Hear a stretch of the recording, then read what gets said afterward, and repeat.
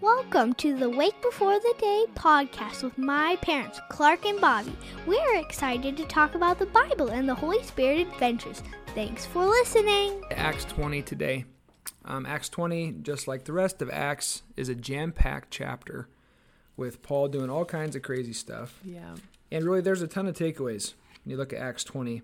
He's gone through Macedonia and Greece. He's saying goodbye to the Ephesian elders.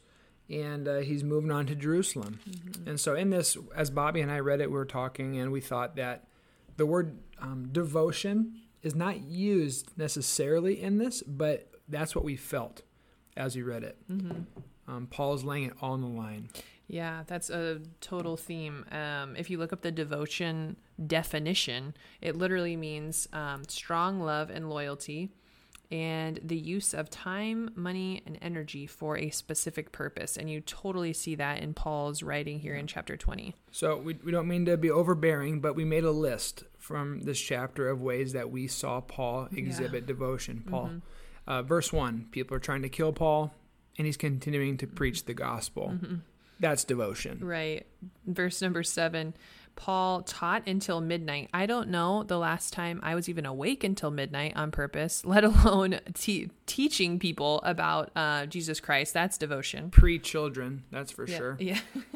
Yeah. Verse 11, this crazy story of this guy named Eutychus falls out of a window because Paul was talking so long. Mm-hmm. Kid dies, Paul raises him back from the dead, and then he keeps teaching, if you notice, until daylight. Mm-hmm. Devotion for Paul to teach, and also devotion to listeners, because I don't know anybody that wants to listen to anybody speak that long. Mm-hmm. Verse 19, severe trials and testings. Just even you read about Paul's humility and about these Jewish opponents that he has in verse 19, and how he still just continues to preach the gospel and to get this good message out. That's total devotion. Boom, devotion. Verse 22, I love the word compelled. He's compelled by the Spirit to go to Jerusalem. That's devotion.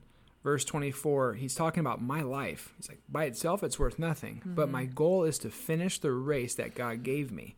Everything he's doing, going back to the definition of devotion, Paul's time, his money, his energy is for the specific purpose, and that's preaching to the Jews and then now the Gentiles. He's telling all the unchurched, quote-unquote, people about Jesus.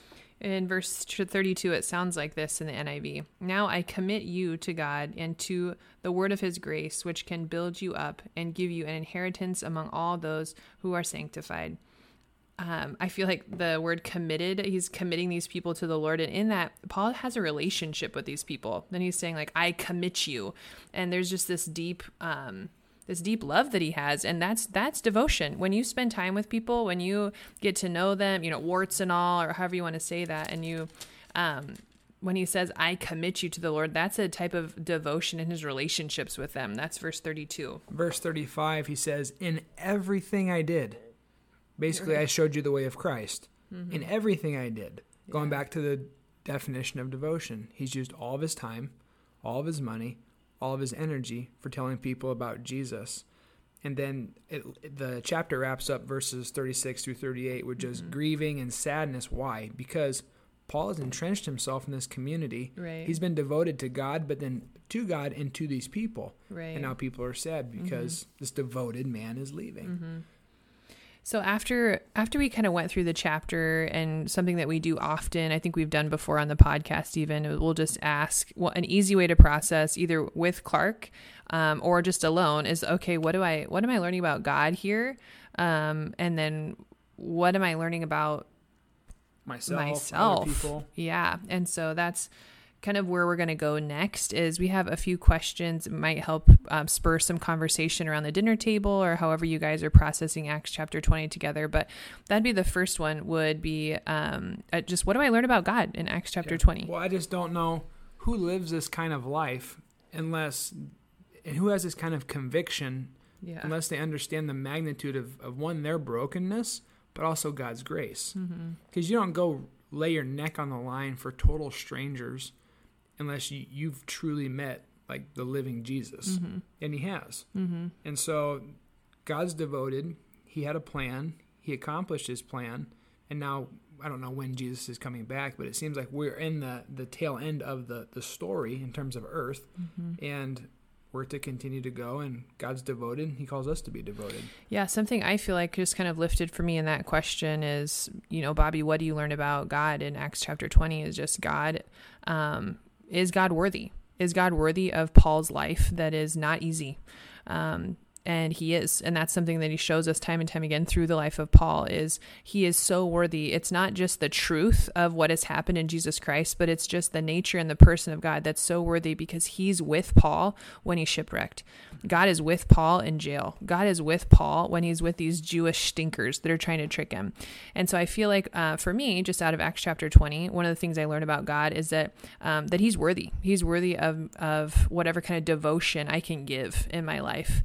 And from there, we kind of move to then what do we learn about us? What is the scripture kind of revealing in our own hearts and our own lives? And one of the first questions that Clark kind of posed is, how devoted are we as Christians, as people, Clark and Bobby, how devoted are we as Christians? To following Jesus, to worshiping Jesus, and having that then really infiltrate our time, our money, and our energy. Mm-hmm. The second question you could ask yourself after how devoted am I is, what does it look like for I, me, us to be devoted?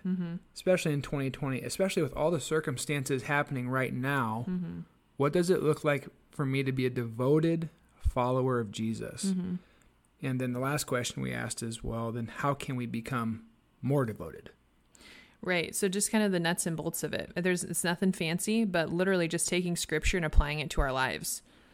Yep. And so that's kind of, I feel like some examples that we'll share with you is when we broke this down, just Clark and I around our dinner table, we went back to that definition of devotion and just kind of broke it down, the use of our time, our money, and our energy. And so that's, if you want to look and take a clear, just kind of picture often of someone's life, like that's an easy breakdown is like, okay, well, what are you thinking about all the time? What are you spending your time and your money and your energy?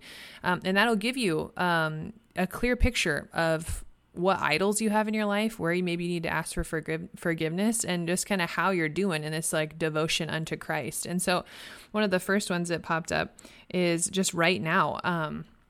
How are you using your time? Are you spending your time with the people right in front of you? Are you spending time at work? Are you spending your time on social media? What does that look like? And when we approach those topics of time, people, social media, our time, are we walking in humility? I think that's one thing that Paul, you see all over Acts 20, but just all over Paul's life too, is he's not coming up with people, showing them articles and showing them why they're wrong or right or any of that stuff. He's walking up in total humility. And I think... Yeah, and we all have the same quantity of time. We have 24 hours a day, 7 days a week, but more so the quality. If we're supposed to be devoted, then like how are we using our time? Right? That's kind of what I would add to that. Yep. And then from there, we're trying to think through things we're trying to do when it comes to our money then. Like generosity. Our goal is that every year we would try to not ever go backwards, but maybe uptick our ability to be generous. And that comes with frugal planning and following a budget, and then also helping other people out.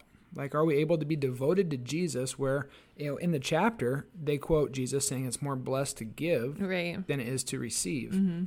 How are we doing in that area? And then the last one is our energy and devotion unto Christ with our energy. And, for me right now, my call in this very specific season of life is mostly in my home, and it's mostly with my 4 small children. And so that's where I spend a lot of energy, is with my 4 small children. And it's not, like Clark said, it's just kind of more about the intentionality and the quality of that. And so how am I surrendering my energy unto the Lord to serve my children? Yeah. And how am I in devotion to the Lord, making sure that they know who they are in Christ, how loved they are, how special they are, all of those kind of things with our time, money, and energy kind of break down devotion in the Christian life. So that's kind of our thoughts when it comes to Acts 20. When we leave you today, we encourage you always read Acts 20. Feel free to post your thoughts online and ask yourself those questions. How devoted am I? What does it look like for me to be devoted? How do I become more devoted? And ultimately, what do I learn about the devotion of God in this chapter? So it's Monday. Have a fantastic start to your week. Let's go, people. All right, talk to you God later. bless you. The Lord bless you and keep you. The Lord make his face shine on you and be gracious to you. The Lord turn his countenance toward you and give you his peace. Have a great day.